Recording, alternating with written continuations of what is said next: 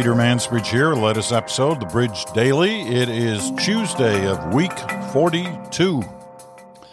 You know, I think it was somewhere a little more than a year ago. It was during the election campaign of 2019. Remember way back then? But I talked about a slogan that was used in 1979 by the Liberals. That was the campaign that pitted Pierre Trudeau, the incumbent prime minister, against Joe Clark, the progressive conservative leader. And the polls showed it was really close, and it was tight. The campaign was basically around the issue of leadership. And Joe Clark had some rough times in campaigning before the actual election started and during the campaign. And Pierre Trudeau he was Pierre Trudeau. The gunslinger pose was a big deal in 1979. He'd stand on the stage with his thumbs in his belt and talk about whatever. But they tried to argue that, listen, it's all about leadership, and there's only one leader in this campaign, and it's Pierre Trudeau, and Joe Clark can't find his luggage, and, there were all kinds of things that were thrown at Clark during that campaign. The slogan was very simple. The slogan was, a leader must be a leader.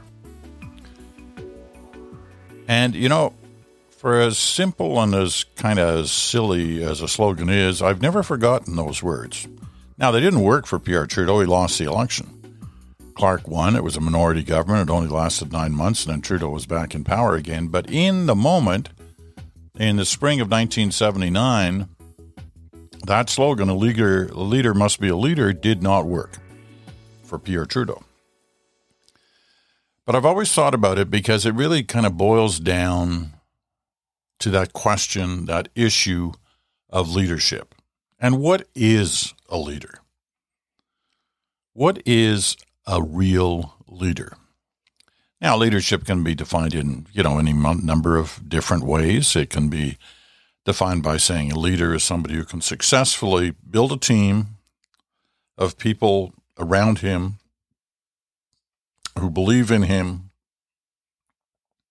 and feel that he can take them to victory.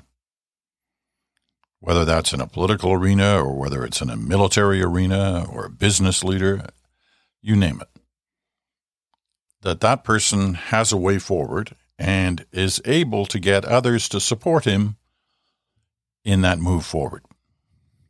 That's one way of looking at leadership. Another way is that person who stands up and is accountable for the decisions that are made on the part of their team and is prepared to suffer the consequences if those decisions that he or she are accountable for turn out to be wrong. So, I was thinking of that yesterday when the news came out that Ontario, for some bizarre reason, even though it had tens of thousands of vaccines, had only given a few thousand vaccines in the almost 2 weeks since it had vaccines available to them. Now, that just didn't sound right. Now, who's the leader? Well, Premier Doug Ford is the premier. But the premier had also gone to a lot of trouble to announce that the person who would take over the vaccination distribution plan for Ontario would be Rick Hillier, the former Chief of the Defence Staff of the Canadian Armed Forces, general, a leader, led men into battle, knew that some wouldn't come back. What more do you need for leadership? Rick Hillier has the credentials. Now, I'll declare Rick Hillier's a friend of mine. Met him during the days of covering the Afghan war, but, since he retired and since I retired, we've met a number of times on a number of different things. Anyway, so when I heard the appointment, I called him up, and he was on this podcast, you may recall. I thought, okay, this is in good hands. Well, clearly something was wrong somewhere. So what happens when this story comes out and the numbers become clear to everyone? Here's a test of leadership, right? Something was wrong, something failed. And we probably aren't going to know the full truth on this until sometime after this is all over. But nevertheless, there was an accountability needed for what had happened. So who stepped forward? Rick Hillier stepped forward. Said it was wrong. What had happened was they declared holidays, no vaccines on, Christmas Eve, Christmas Day, Boxing Day. In the middle of a pandemic, with hundreds dying in this province and thousands across the country. I think we're up to over 15,000 now have died in Canada.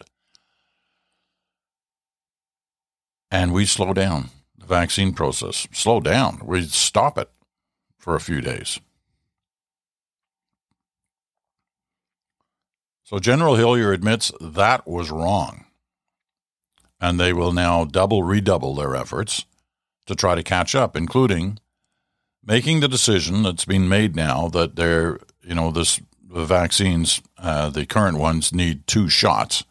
And so the assumption had always been, we'll give one and we'll hold one. They're not going to hold anymore. They'll give one to as many people as they can give, with the expectation that new vaccines will be here by the time they need the second shot. Most medical experts say that is the best route to go anyway. You've got to vaccinate as many people as possible. One shot is not going to make you immune from COVID-19, but it's going to get you a long way to that area. So one shot's better than no shots. So one shot will be the opening gambit here, but with the assumption you'll get the second shot because there'll be new supplies here within a month. But the point I'm trying to make on a leader must be a leader, somebody has to stand forward and say, I screwed up.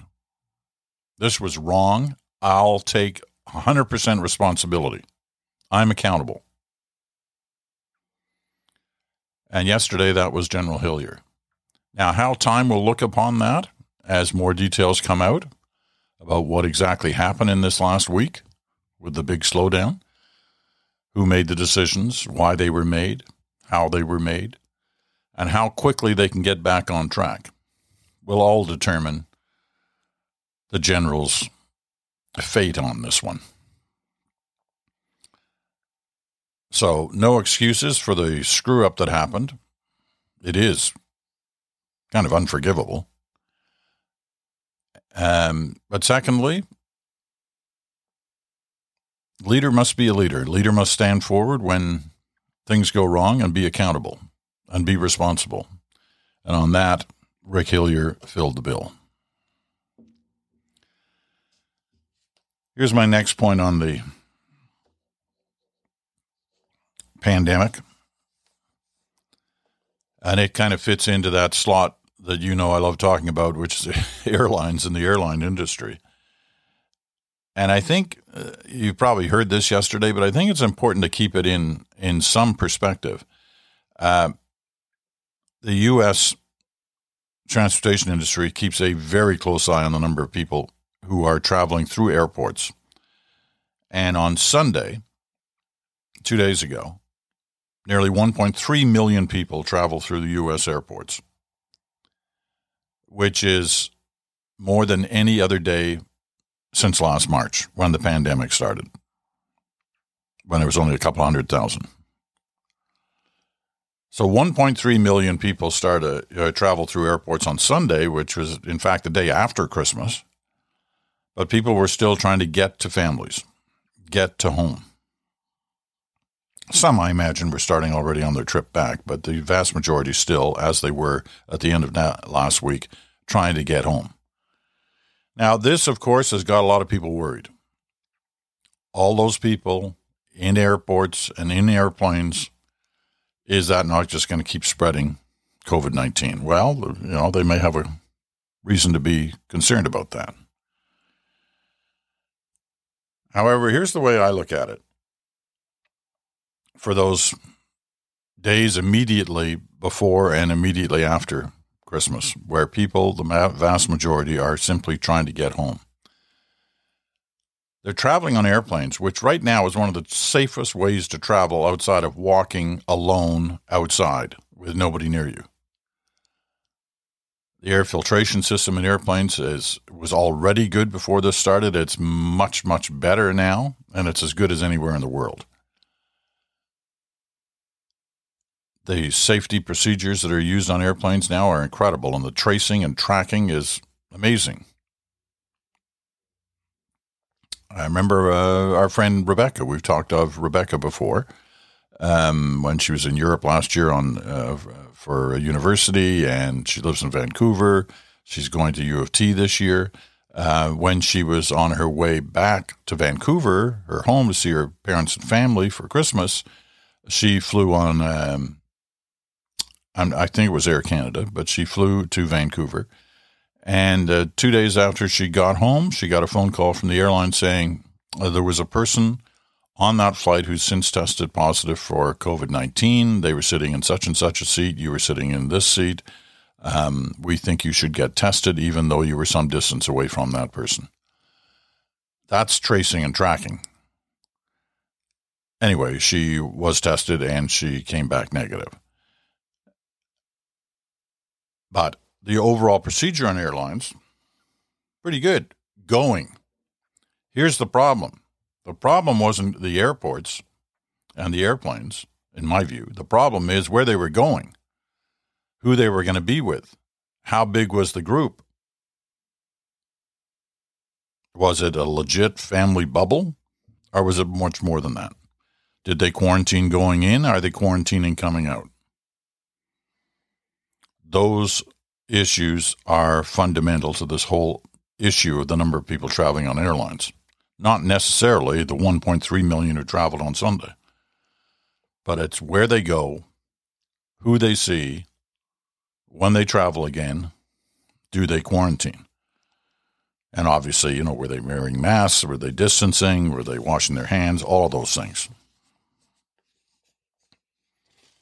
So to me, that's the thing to keep in mind about air travel right now. Okay, here's a different kind of travel. And a different way that we've been impacted by the coronavirus. I live, as you know, in a small community, Stratford, Ontario, 30,000 plus, which is kind of typical of many small communities across the country. I'm not sure if it still exists, but it used to be that if you were 20,000 plus, you were a city. Under 20,000, you were a town or a village. I'm not sure if that's still the case. But Stratford calls itself a city, and I think the actual number here is 33,000, and it qualifies as a city. And we have a pretty good city here. There are issues, there are disputes, and there are arguments, and the town council is an active place. But overall, life is pretty good in a normal years. This has been difficult. Stratford, known, of course, around the world for the Stratford Festival, the Shakespearean Festival. It's been closed. It was closed all this year, 2020, and it's probably going to be closed for at least half of next year, 2021. That has a huge impact on the revenue coming into this town. It's a big draw, the festival, and therefore it's a big draw for hotels and restaurants and B&Bs and all of that. So it's difficult.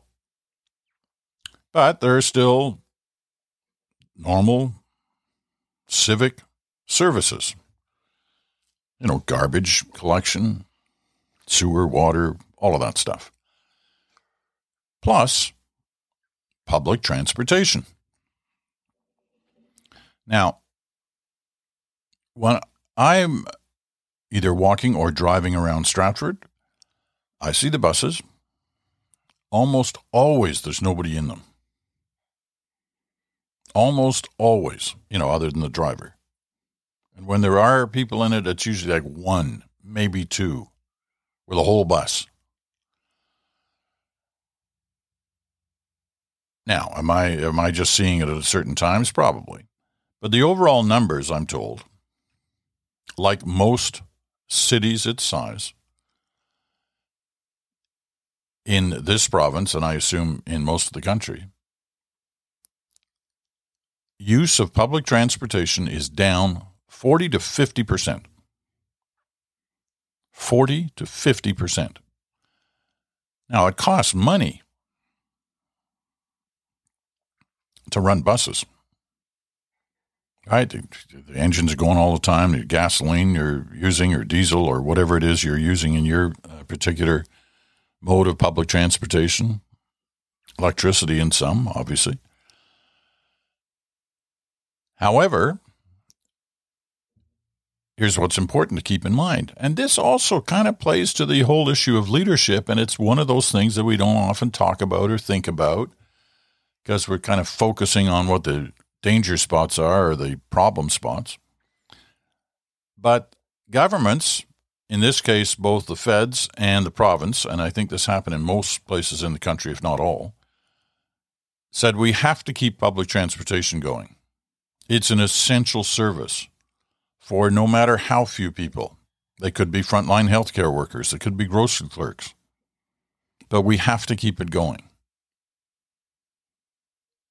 And so they plowed in money, big cash. In Stratford's case, I think it was somewhere around $1 million for the year to keep public transport going in Stratford. And that's why the buses still run, even on those times and those days when there's nobody in them. Is that wasted money? Well, some people may feel, yeah, it is. But not if you're one of those people who desperately needs that bus ride to get to the hospital to perform frontline health care.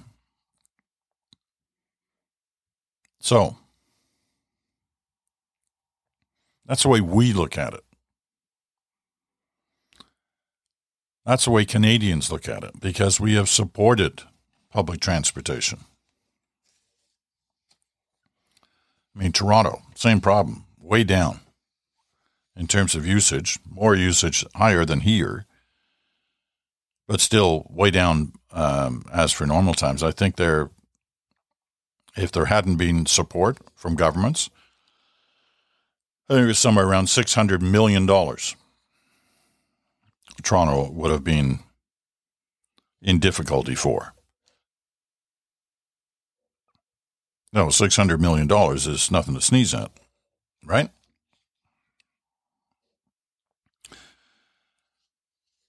So I was looking around. That's Canada's story. What's happening elsewhere? Well, let's look at the big ones. Passenger numbers on New York's MTA and London's Underground metro system initially crashed by about 95%. They've since recovered to only about a third of last year's levels. And while those numbers have rebounded, passenger numbers are likely to be lower in the near to medium term. But that's not what has experts worried. With cities around the world facing financial problems because of the economic impact of the pandemic, governments may look to cut funding since ridership is down. That can create what some have dubbed a death spiral, a cycle of poorer services and even fewer riders. I have absolutely no doubt in saying that demand will be lower than it was pre-COVID, said Greg Marsden, professor of transport governance at the University of Leeds in Britain. It will be lower because we're entering a massive recession and because people have adapted their behaviors. That's out of an NBC report from Britain. What really matters is how we manage the transition, he added. If we get this wrong, then it's very hard to bring people transport services back once they've disappeared. So people are kind of looking around at, other parts of the world to try and determine, are there any lessons there? Well, we know one area that uses a lot of public transportation, and that's Asia. Transportation networks in countries where infections have remained relatively low, like Taiwan and South Korea, can offer some clues to the shape of post-COVID transit, says NBC. Taipei Metro, whose October traffic was only about 15% lower than it was in 2019, launched a high-profile sanitization drive, hired hundreds more employees, and mobilized volunteers to scan passenger body temperatures at turnstiles. So they turned public transportation into a hiring situation.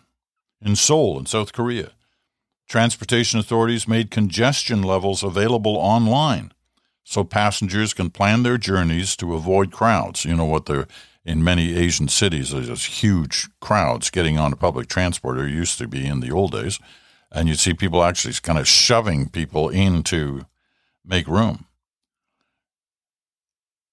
They also introduced an app. Not so sure about this. Not sure how much I like this idea. They introduced an app that makes it possible to report passengers who are not wearing masks.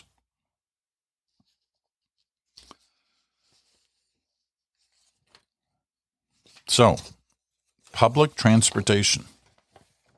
How is it going to be impacted in the long term? You know, when I'm sitting here a year from now and I look out the window and see the bus go by in Stratford, and the pandemic is hopefully by then something in our past, first of all, am I going to see a bus go by? And second, are people going to be using that bus? Because if it is going by, and if they're not on the bus, you've got to assume that governments at some point are going to say, you know what, we have to rethink this whole idea. Because we can't afford to keep making big grants.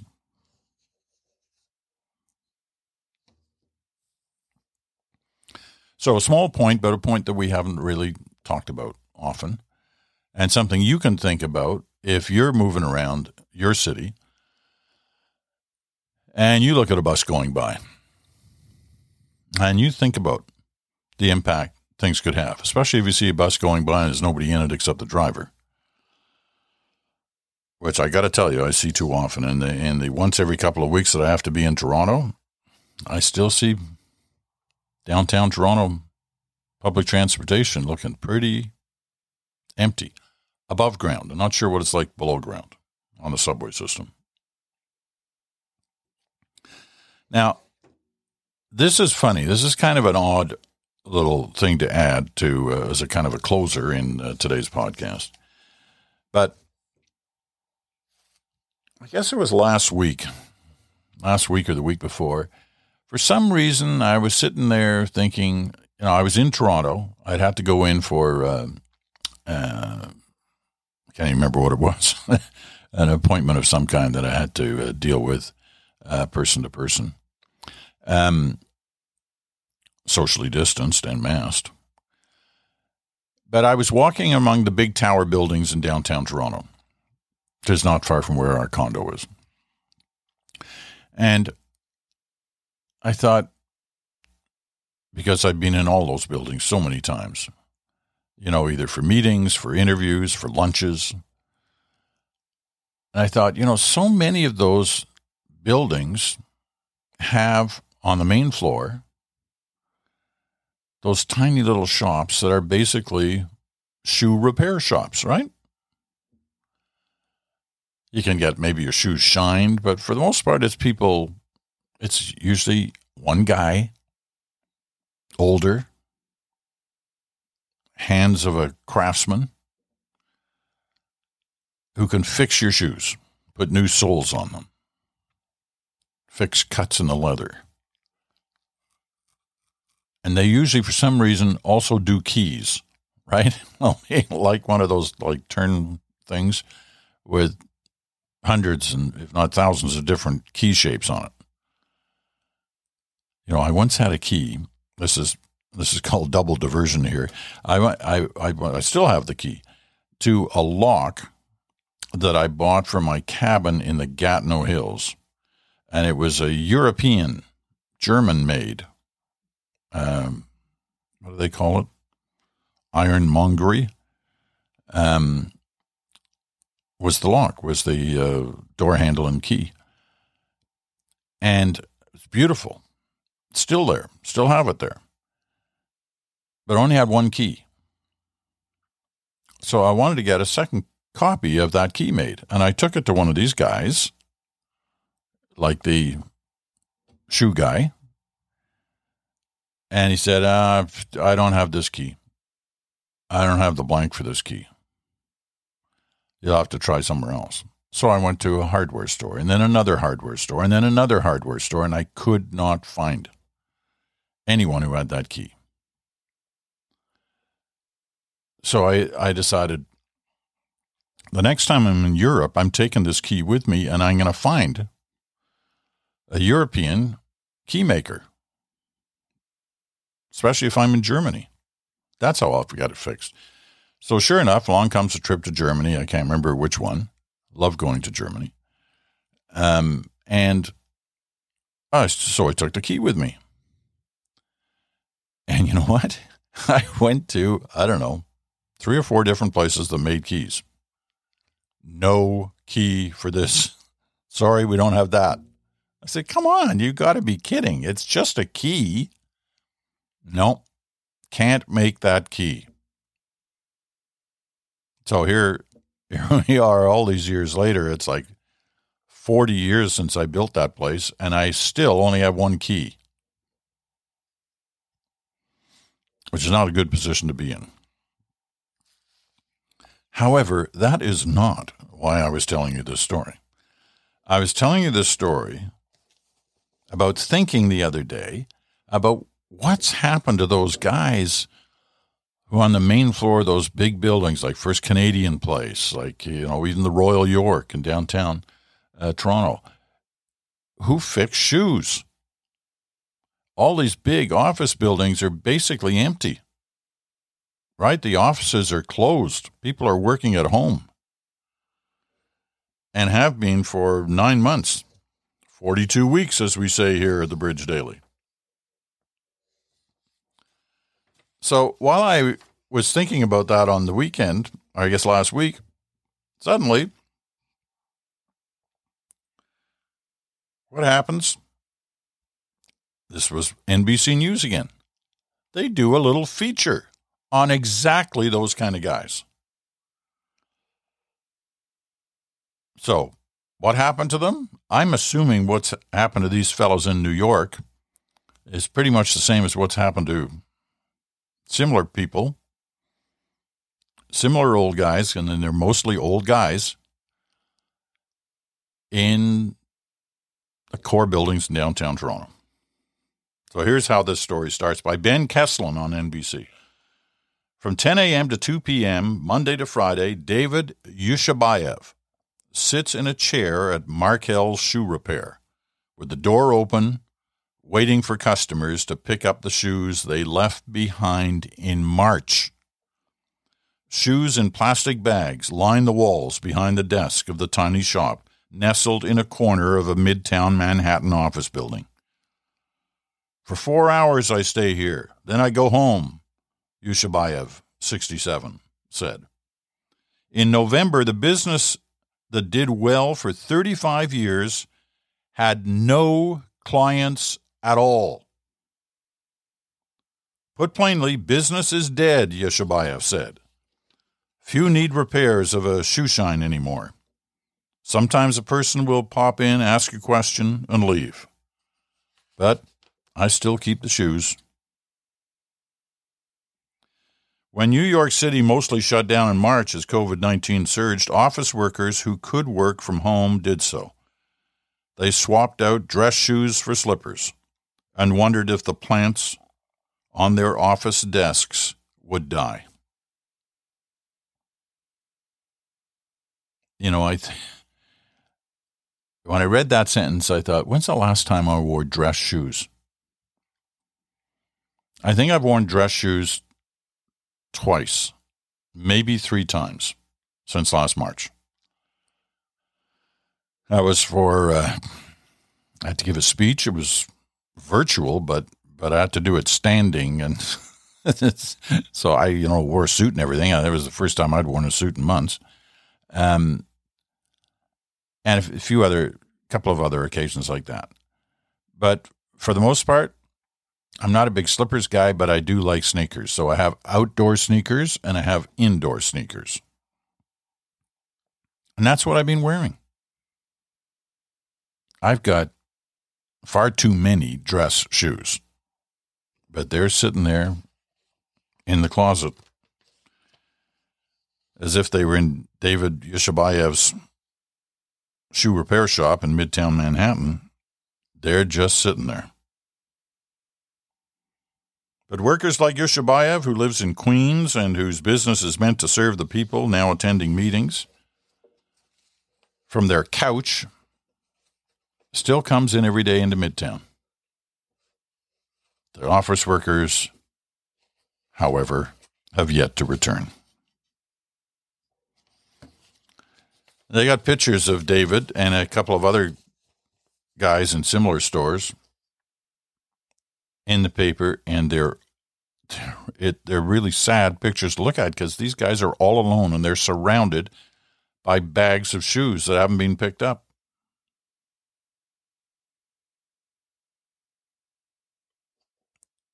So there we go. Another casualty of the pandemic, one that we don't tend to think of. And there are hundreds, if not thousands, of professions which kind of fit the same bill. How long can they hold out? And when they do hold out, and when this is over, what are the odds of it being anything like it was? All right. That's it for today. A couple of reminders of what's coming up. Tomorrow, Bruce joins us for Smoke, Mirrors, and the Truth. And what we're doing was kind of having a little bit of a game. You may well have seen on Twitter and on Instagram Bruce's tweet about, and I then retweeted it, about the questions we're going to be asking tomorrow of each other, but some of you have already, or like quite a few of you actually, have already sent in potential answers. No prizes on this, by the way. Running out of books. Certainly running out of book plates. Man, those requests never stop. But here are some of the questions. If I can find Bruce's tweet. Here it is. What Canadian story do you most hope to read in 2021? What's the story you want to read this coming year? Canadian and also an international. What about a sports story that you want to read? And you can't do the Leafs win the cup because that's mine. What entertainment or art story? There's some funny ones in the suggestions already. You can be funny on this. You don't have to be serious. It is, after all, approaching New Year's Eve. What entertainment or art story? Where will you go when travel is allowed again? What's your number one destination that you want to go to when we're allowed to move around again? And what will be the word or phrase that defines 2021? 2 years ago, the word was, I believe 2019, the word was impeachment. 2020, the word was pandemic. What's it going to be next year? What's the word going to be that describes 2021? Anyway, that's tomorrow's show. Bruce will be on with us, as is usual for Wednesdays. And then on Thursday, special guest, Amber Mack. Now, if you're a podcast listener, if you listen to Sirius XM, you know and have heard of Amber Mack. She's great. I'm a fan. She's, there's any number of ways to describe her, but she knows her tech. And we're going to talk kind of year-end, year-ahead tech. What worked this year, what didn't work, what was developed this year because of the situation we were in. what's on the horizon. Okay? So there you got the next couple of days of your week planned already. I mean, what more could you ask for? I'm Peter Mansbridge. This has been The Bridge Daily, Tuesday of week 42. Thanks for listening. We'll be back in 24 hours.